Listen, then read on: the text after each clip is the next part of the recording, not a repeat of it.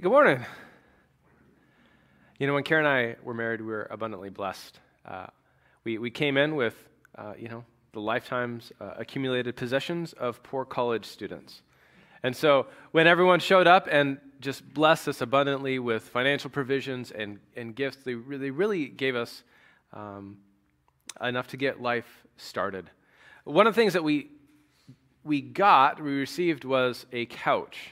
It was a gift from some friends. You can see it there in that picture.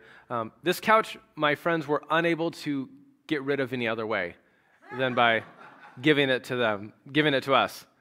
Structurally, it was sound, but it was made of fake leather, and someone at some point in the past had tried to recolor the couch, and they decided they would test it on a very conspicuous spot on the left armrest, and it didn't work, and so they stopped. And so it was kind of like whitewashed in one area. And that was followed up by a kid who decided to make artistic expression with a Sharpie all over it. And so it was almost like one of those practical special effects where it looks like there's a hole punched through the side of this couch, but it's actually not. The thing was hideous. So we covered it with a blanket, and we used it for years. And we made a home out of it, and it was good. And there in the second picture, you can see our deluxe coffee table. It was a special edition cardboard vacuum cleaner box that we covered with a tablecloth, and that's what we used for a coffee table. And over the last, almost 12 years now at this point, we have begun the slow process of trading things out, of taking things that were, poor, broken, or ugly, really ugly, or something that was never intended to be used that way, and we've upgraded it, and we're now just blessed, and in our home, it's just been totally transformed. But even more than the furniture in my home, my life has been transformed. If you would have told me 15 years ago about how I'd be using, my free time and the rest of my life and who I would be, I don't think I'd believe you, because there's been so many incremental changes that have taken place. And there's no way I could have gone from the person I was 15 years ago to the person I am today. Rather, it just took a bunch of small steps. For instance, left to my own devices, I am something of a hoarding slob. I don't clean very well. The places I inhabit are living representations of the law of energy to entropy. And if you want a case study of that, you can go down into the church tool room and see what is slowly happening down there. And that is just what I do to every space I come into. But by God's grace and Kara's influence, that is beginning to change. But transformation takes time, and it takes effort, oftentimes. And so much more in our Christian life. See, the gospel holds out that we will be changed. We're changed not by our own hard efforts. In fact, there's nothing that we, on our own power and on our own terms, can do to save us. Or as Paul says in Ephesians, we are saved by grace and not by works. However, we are saved for good works. The intent is that now that God has made us one, now that we belong to one another, there's responses, there's attitudes, there's shifts that need to take place in our life. And the hope one day is we'll be made complete. God's going to take care of that. So no matter how much progress we happen to make on planet Earth, God has a future in hand, but we as Christians, we're called to, as Paul says, walk worthy of the gospel. And see, it's not a bad thing that Paul wants for us. It's actually a good thing. Like in my life, despite how many things I've had to give up over the last 15 years, I would say my life is more blessed now than it's ever been. And so Paul tells the Colossian church in chapter 2, he says, I want you to know how hard I'm contending for you and the Laodiceans and all who've not met me personally. He says, my goal is that they may be encouraged in heart and united in love so that they may have the full riches of complete understanding in order that they may know the mystery of God, namely Christ, in whom are hidden all the treasures of wisdom and knowledge. Yes, Paul writes like that, and I know it's hard to understand. And so it was just a few days ago when I was reading this again and went, oh, that's what he's saying. Even more so. That for Paul, the goal is that everyone would experience the full riches of knowing Jesus. That we would actually live into it. live into the full potential of what we already have. And so in chapter 2, he says, you guys don't need anything else. Don't let people deceive you. Don't let people succumb to a counterfeit where people say, well, you need to do X, Y, and Z and observe this holiday and practice these rituals and be concerned about these intermediate spiritual authorities like angels or visions or whatever it is, that there's something that you don't have in the Christian life that you absolutely need. And Paul says, hogwash to it all. You have Jesus, you're good. Jesus is everything. And all of these things that look so good on the outside, he says, they are practically of no value in stopping the indulgence of the flesh. They don't accomplish the transformation that's needed. Sterling mentioned with our kids, it's like we might be able to control your behavior, but what really needs to happen is something on the inside, in your heart, in your minds. And Paul wants us to be blessed. He wants us to be blessed by Jesus by putting on the likeness of Christ. There are riches here for us to find. And in chapters 3 and 4 this morning, he's going to show us how. And so he begins by saying, since then you have been raised with Christ. Set your hearts on things above where Christ is, seated at the right hand of God, and set your minds on things above, not on earthly things. For you died, and your life is now hidden with Christ in God. And when Christ, who is your life, appears, then you also will appear with him in glory. This is where we begin. If you want to know how to be transformed in the Christian life, the first thing to do is to put your hopes, your dreams, your purposes, your vision, all of it in heaven with Christ. Because if you set your sights lower on anything else here on earth, you will be disappointed and it will not work. If you are living for your career, you can lose it. If you're living for your family, your kids might leave you.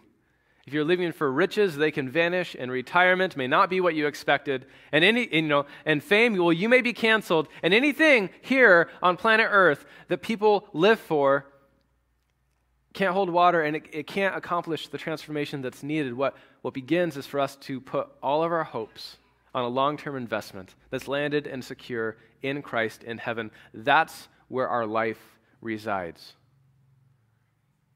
And it's secure and it's firm, and therefore nothing on earth can actually touch it. And that's really, really important because transformation needs to take place all over the place. So first thing, put to death, Paul says, therefore, whatever belongs to your earthly nature, whatever was characteristic of life before Jesus, sexual immorality, impurity, lust, evil desires, and greed. And I take these 5 things to kind of operate on a spectrum.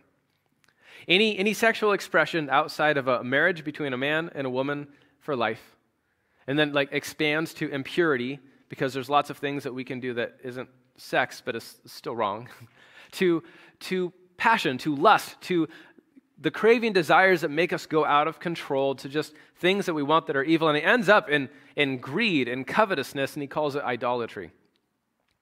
So let me just explain that one a little bit.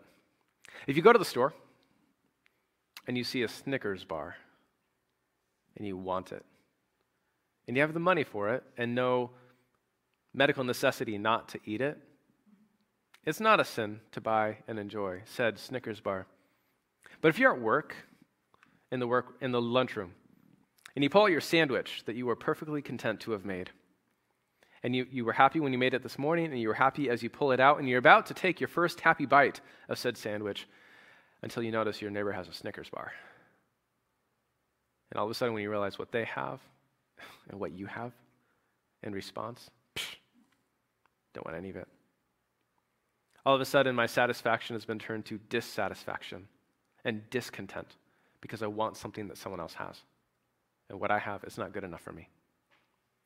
And all of a sudden, we spurn the blessings. And you guys see it. We see it all over the place. It's like, this was fine until you realized what someone else got. And it totally crushes our attitude. And Paul calls that idolatry. Because here's what actually happens. When we look at what God has put into our lives, and we are greedy, and we want what other people have, and we're discontent with it, we are essentially telling the creator of the universe, God, you kind of suck. And what you've given me isn't good enough for me. We put ourselves as judge of the creator of the universe. Don't do that. Paul says, kill that. Kill that. Kill all these things. Why? Because they destroy relationships and they're bad for the church. Get rid of it. This belongs to the old life. He says, because of these things, the wrath of God is coming. And you used to walk in these ways in the life that you once lived, when we lived as spiritually dead people. This is God's wrath revealed. And in Romans, Paul says one of the primary ways that God's wrath is revealed is by letting people just do what they insist on doing and then suffer the consequences. And I have a long story of something terrible that happened, but you all have your stories too. We all know the destruction that comes when sex gets screwed up. In 2 words, we could just say, the foster program, or or the political scandals, or the stuff that makes it up on newspapers. Like sex is a powerful thing. Don't go messing with it in the church. Kill it. So we are to stop at nothing to remove inappropriate sexual actions, desires, and constant wanting, because these have no place in the communal life of Jesus' followers. But now, Paul says, you must also rid yourselves of all such things as these: anger and rage and malice, slander and filthy language. And again, I see this as kind of operating on a continuum of the inward attitudes and desires that make us want bad things to happen to people. And eventually, if we're holding that inside, it spills out of our mouths, and it comes out in language where we put people down and we shout and we scream and we rage at people. And this is bad for a community too. And if the first group is things to kill, and this is stuff to get rid of, then you can think of sexual immorality, greed, and impurity. Like those are, if you buy a house and you come in and you realize that the floorboards are rotting out, you've got to cut that out or it's going to destroy your home. You absolutely have to get rid of it. And the second group of things is like the trash. You got to regularly take this stuff out. It needs to go, but it's just not quite on the same level as the other ones. Why? Because it's about our life together. It's about the church. It's about unity. So Paul says, don't lie to each other, since you've taken off your old self with its practices, and you've put on the new self, Jesus, with its practices, he implies, which is to be renewed in knowledge in the image of its creator. We're meant to look like Jesus, folks. That's what we're here to do. And we are renewed into the image of Christ, our creator, through knowledge, through getting to personally know him better. And here in the church, there's no Gentile or Jew. There's no circumcised or uncircumcised. There's no barbarian or Scythian. It's kind of some debate, but that either represents there's no high culture and no class people, or rather that these were opposite ends of the Roman Empire, like northerners and southerners, like whatever human divisions we want to throw at people. It says they don't exist. There's no slave or free, no distinctions in the economic ranks with people in the church. No, Christ is all. He's everything, and he's in all.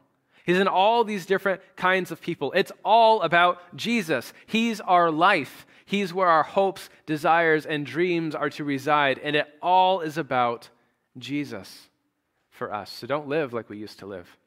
No, live after Christ. So we need to get rid of the thoughts and words that destroy a community that is growing to look like Jesus. Therefore, Paul says, as God's chosen people, that's a pretty special title. As God's chosen people, holy and dearly loved, clothe yourselves. We were going to put off these other things, doff those, don these. Clothe yourselves with compassion and kindness and humility and meekness, gentleness and patience. Care for people. Be committed to their good. Don't think that you are better or awesome, but humble yourselves. And then gentleness or meekness, I realized I don't even really know what that word means in English. I had to look it up. And I was like, oh, that's what it means. I just don't see it hardly anywhere. My best shot at what meekness or gentleness means is to not be concerned with preserving my own image. To not be, standoffish or to have walls up. But rather to be more concerned with the needs, concerns of the people in front of me that I don't have to be defensive, to be meek.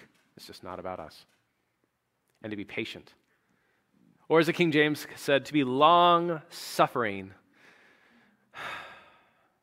which is more accurate, I think, than patience. Paul follows up, bear with each other and forgive one another. It's an established truth. If you are here at Family of Grace and you have not had one of us hurt your feelings or offend you, get ready, because it's going to happen. Because if history tells us anything, humans are really, really bad at living together in peace for any length of time, which is why we need Christ. That's why we need forgiveness. Forgive one another. If any of you has a grievance against someone, forgive as the Lord forgave you. So there's a lot of stuff. It's like, well, that stung. Let it go, move on.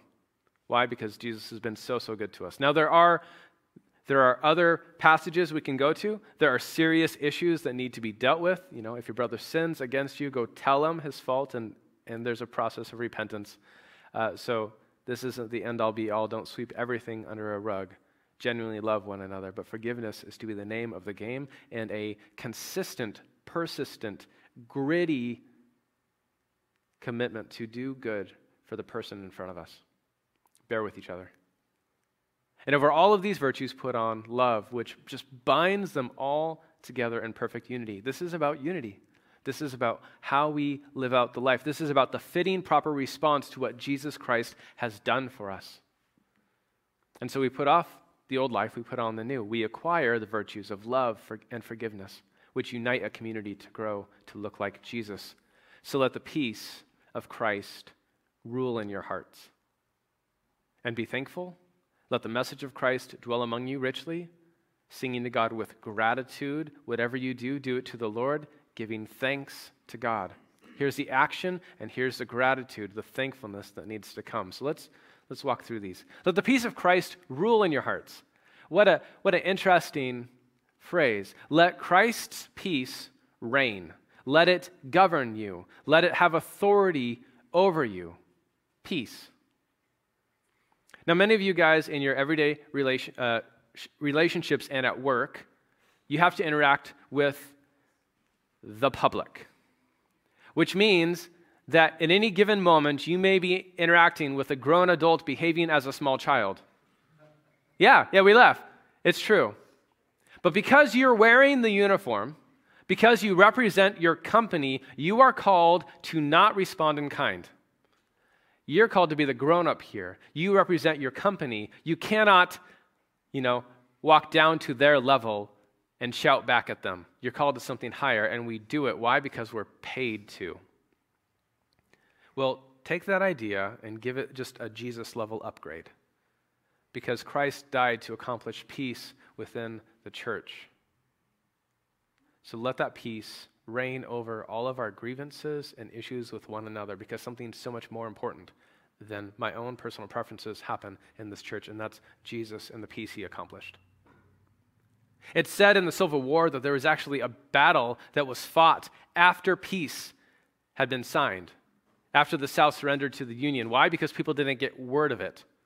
But once word got out that the war was over, no one's fighting each other anymore. Peace has been won. And like it or not, we're not starting up the war again. Jesus has died to accomplish peace within the church. Like it or not, we've got to live underneath that. Since as members of one body, we were called to peace.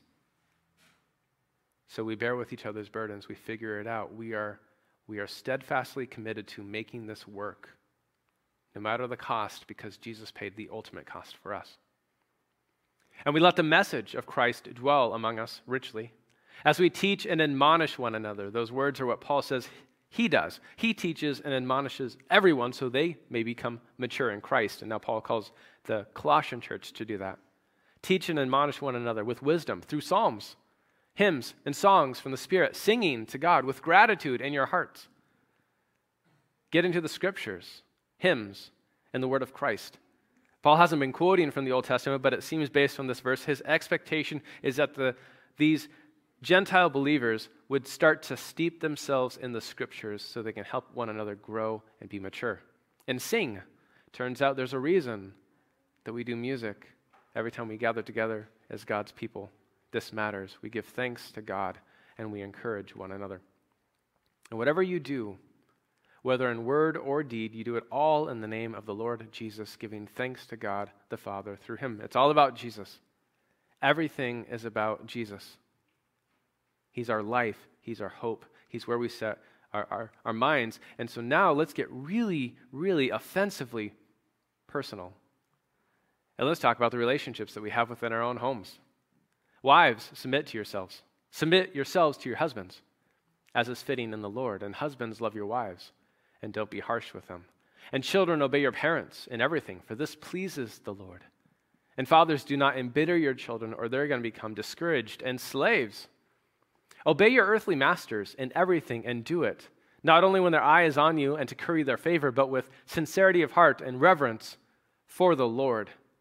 And whatever you do, work at it with all your heart as working for the Lord, not for your human masters, since you know that you will receive an inheritance from the Lord as a reward. It is the Lord Christ you are serving. And anyone who does wrong will be repaid for their wrongs. And there's no favoritism. Being part of a oppressed minority curries you no favor with God. Everyone stands before him as people. And masters, provide your slaves with what is right and fair, because you know that you also have a master in heaven. All right. There's absolutely no tricky issues in anything that we just covered there whatsoever.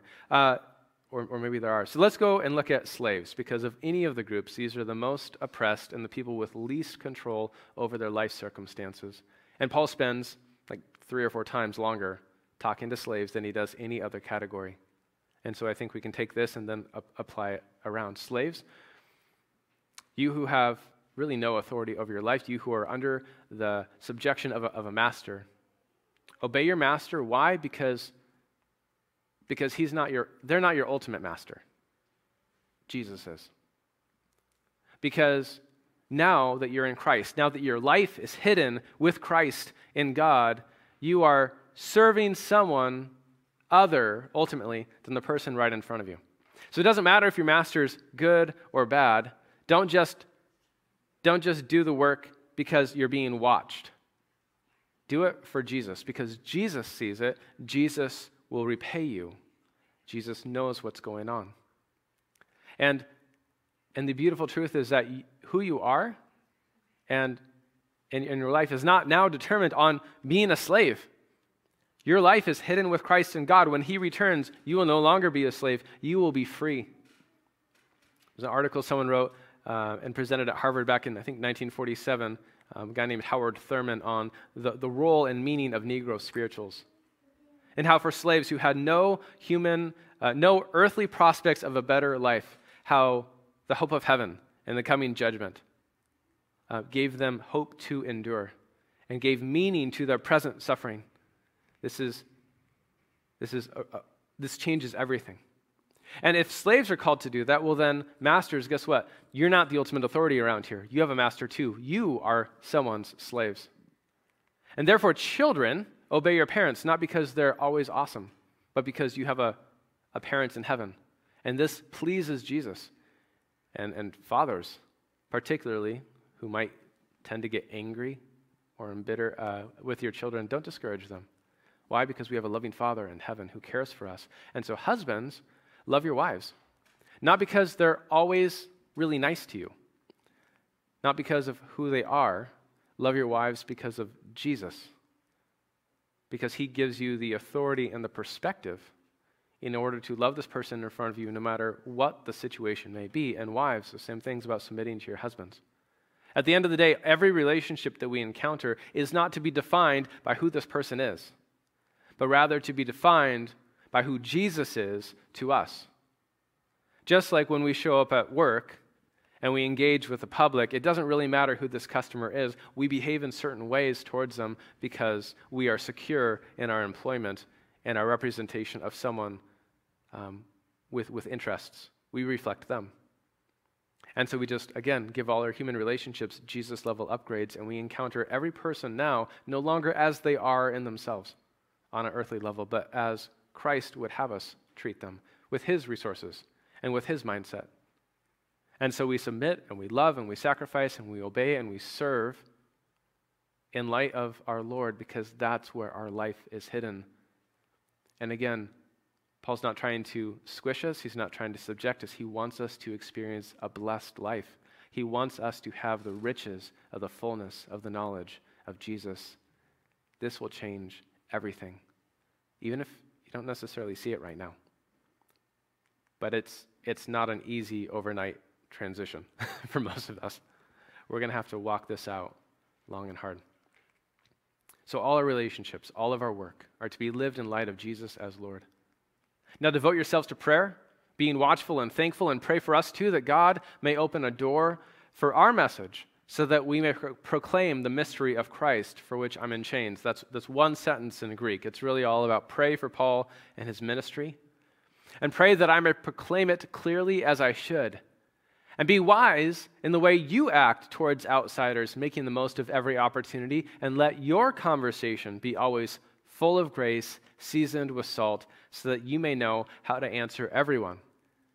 He concludes with this idea that we should pray that both ourselves and others would communicate the goodness of Jesus clearly, wisely, and often, through both word and action, that we do everything really in the name of Jesus. Let your conversation be seasoned with salt. Be gracious to people. Don't blow them up on social media. Be kind, and pray for Paul that the word of Christ would go out from him clearly and wisely. Now, to conclude, I'm just going to kind of rattle through the ending to the book of Colossians, because there's a lot of people to say hi to. Now, Tychicus will tell you all the news about me. He's a dear brother, a faithful minister, and a fellow servant in the Lord. And I'm sending him to you for the express purpose that you may know about our circumstances and that he may encourage your hearts. And he's coming with Onesimus, our faithful and dear brother, who is one of you. And Paul doesn't call him a slave of anything. And they will tell you everything that's happening here. Next week, Alex is going to open up the book of Philemon for us, and this gets really, really significant. Now, my fellow prisoner Aristarchus sends you his greetings, as does Mark, the cousin of Barnabas. You've received instructions about him. If he comes to you, welcome him. And Jesus, who's called Justus, also sends greetings. These are the only Jews among my coworkers for the kingdom of God, and they have proved a comfort for me. And Epaphras, who's one of you and a servant of Christ Jesus, sends you greetings. He is always wrestling in prayer for you, that you may, kind of summary of Colossians here, stand firm in all the will of God, be mature in Christ, and be fully assured of your salvation. I vouch for him that he is working hard for you and those of Laodicea and Hierapolis. And our dear friend Luke, the doctor, and Demas send you greetings. Give my greetings to the brothers and sisters of Laodicea and to Nympha and the church that's in her house. And after this letter has been read to you, see that it's also read in the church of the Laodiceans, and that you in turn read the letter from Laodicea. It's a little passing comment, but Paul understands that the letters he's writing are meant to be shared beyond their immediate context. The letter he wrote to the Colossians, it's also going to be beneficial for this other church nearby. It's also going to be shared, ultimately with us. And I think Paul wanted that, and he knew that would happen. Tell Archippus, see to it that you complete the ministry you've received in the Lord. And with a closing flourish, I, Paul, write this greeting in my own hand. Remember my chains. Grace be with you. So he concludes to tell us to remember and help and esteem those who serve and model the Jesus life. So there was a woman whose husband left her, and she had a son. And she lived a hard life, and she was dead set against having her boy grow up and experience the same things that she did. And so she gave everything for her son. And she worked 2 or 3 jobs to put him through school. And at high school graduation, she was so excited because her son had been welcomed into a prestigious university. And then she realized that if she just let him go to school, he'd be crippled for his life with with a crazy amount of debt. And so she continued working herself to the bone, pulling 2 or 3 jobs to pay for tuition and books and clothes, that her son's future might be better off than hers. And on graduation day, there was no woman more proud of her child than that mom. And shortly thereafter, her son was given a really amazing job at a prestigious firm and started making more money than she's ever seen in her life. But the years and decades of long, backbreaking toil finally kind of broke her health, and she spent a week in the hospital. And then when she went home, there was care that she was going to need. And so the nurse who's about to discharge mom from the hospital calls up the son to tell him about what his mom needs. And the boy on the other end of the phone says, "Well, that sucks. I'm sorry." Click. And he walks out of his mom's life forever. Actually, he doesn't, because I made this story up. But there's something in us that rebels against that thought. That we would scream at that person, "How dare you?" Because we know that it's not like the son could ever do something to earn all that his mother gave for him, but that love places bonds upon us. Love demands a response, a sacrifice like that place constraints on us. So we have to fulfill, not because we're guilted into it, not because we are coerced into it, though some want to twist it that way, but truly, love like that should cause a response in us, one of joy and of reciprocal love. And so if Christ truly did die in order that we might have life, and if our life is now hidden with him, if we have been given in him all the riches and treasures of wisdom and knowledge, then Paul says there's a response that should come from that. Not one of coercion, not one of "you've got to earn my approval or I'm going to squish you," but simply the demands of love and a constant change. So Paul wants to bless the Colossians, and I want to bless you. I have no greater joy than all of you to stay in Jesus and walk in him so that you can experience all the riches that come from Jesus. So be blessed by making your life in and with Jesus your goal. Put your sights on heaven, because anything you're living for here on earth is going to fail you. And if you don't believe me, just look at the people who've accomplished it and watch how miserable they are. Okay? Look at the chart-topping, island-buying, suicide-committing musicians. Look at the, once powerful and once great politicians who now scheme for some control and are just kind of burnt out, used up, and say this is all for nothing. Look at the millionaires in their retirement homes with no family around them, who are dying, never saying, "Man, I just really wish I spent more time at the office." Put your sights on Jesus. Let it transform absolutely every relationship, every word that you speak, every thought that you think, because it's all about Jesus. And if we find him, we find the secret to joy and happiness and contentment and delight. This is the good life. He has it out for us, and I want you to experience it. So we need to stop doing what Jesus doesn't like. Just like the transformation that took place in my marriage came by this woman who I love saying, I really don't like it when there's lots of blanks to fill in there still.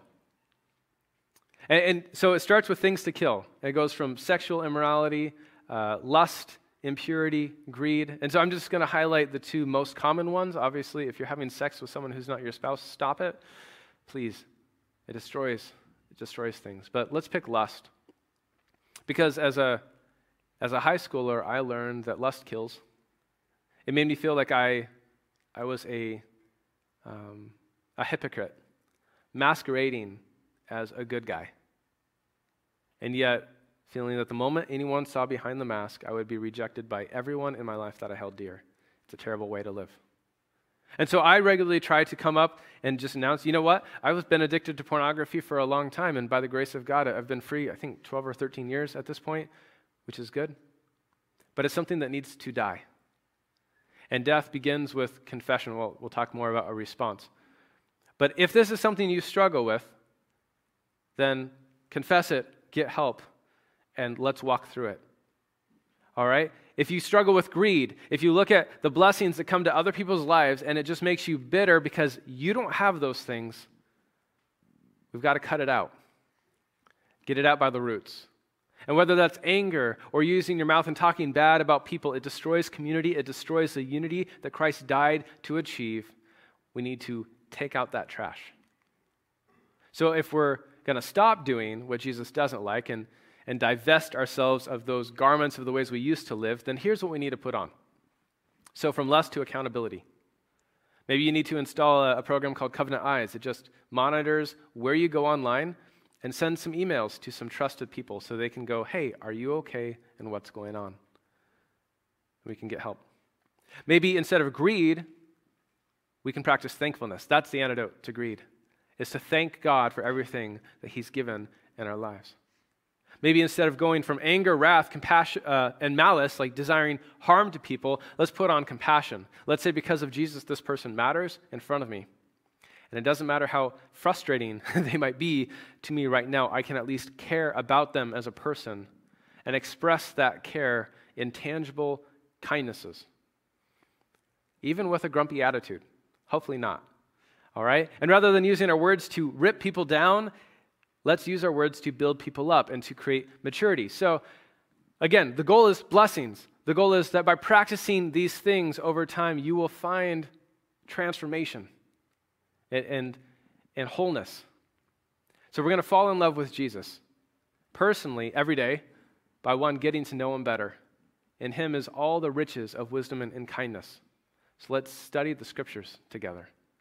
I know there's no other shortcut for just knowing your Bible. I don't have a secret manual back in my office of like the real words to get close to God. All we have is the Bible. Like this is the testimony about Jesus.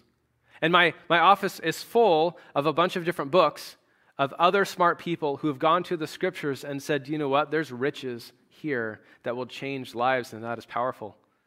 And so all of these Christian books that we read are really just reflections on the one book that all of us have in our own homes. We have the resources. It's just what have we done with it?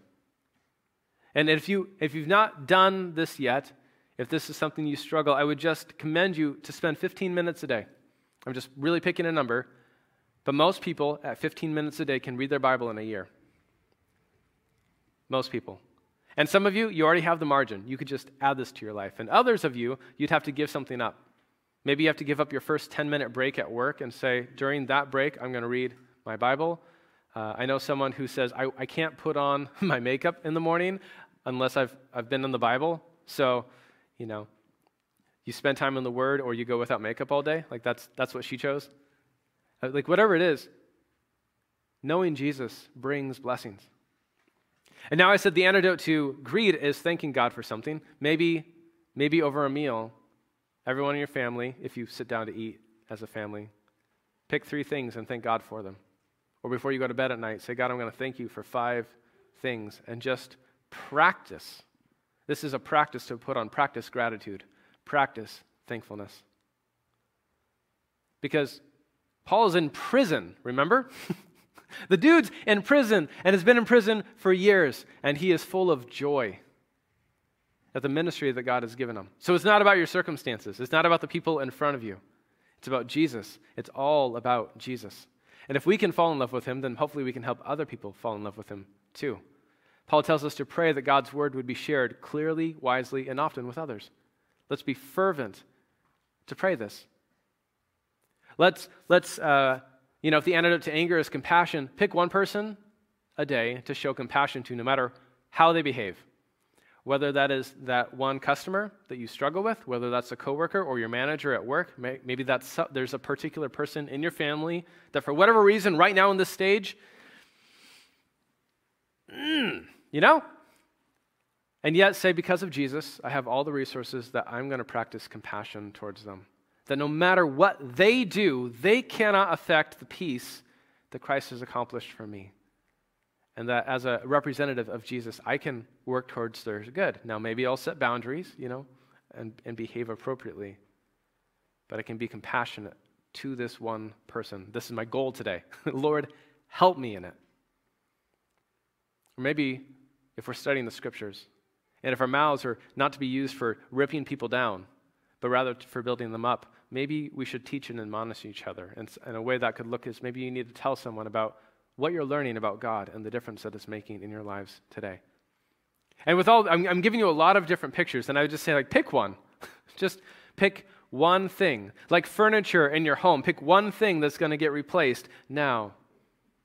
It's a long process, but it brings blessings because Christ makes a difference in our lives, and I want you to experience blessings. And if you want more of it in the fall, I'm looking to start a group that's just going to meet weekly with the goal of pursuing some of we call them the basic disciplines of the Christian life, pursuing God together. I have a lot more work to put it together, but I put it in the sermon as an incentive for me to actually get it done. So, I'm telling you all about it because I need to. Because I want you to be blessed by making life in and with Jesus your goal. It worked for a guy named Paul who was in prison. And it worked for a whole host of African American slaves in the Deep South who realized by putting faith and life in Christ in heaven that they have hope beyond their present existences. And for us, it means that it can change our relationships with our husbands and our wives and our children and our coworkers and our bosses. That every relationship we encounter now can get the Jesus level upgrade because we serve him. And so it's not about our situations, and it's not about those people in front of us. It's not about what today or tomorrow might look like. It's about Jesus. It's all about Jesus. Let it always be about Jesus. We don't need anything else because we have him. Let's be blessed in him today. Let's pray. Heavenly Father, gracious and good God, thank you. God, thank you for what you have done for us in Christ. Thank you that you love us and that you now live not only inside us personally, but inside us corporately. And Father, if you've come to live in this house, I pray that, well, since you're here, that we would be good hosts of you, that we would honor you, that we would praise you, that we would let nothing destroy the unity for which Christ died to achieve, that we would love one another and bless one another and serve one another and forgive one another, and that slowly, day by day, we together would be committed to putting off the life that we once lived and putting on those practices and those thoughts and those words that look like Jesus and represent him well to the world, so that your word might go out, so that more people might be saved, so that we might be blessed and full and rich in life, no matter our circumstances. But God, we can only do this by your power and by the working of your Spirit within us. But as Paul says, Lord, that he labors mightily with all the power that you're working mightily in him. So let us too give this everything we have, because you, Jesus, have given us everything that you have. And so, Father, we praise you in Christ's name.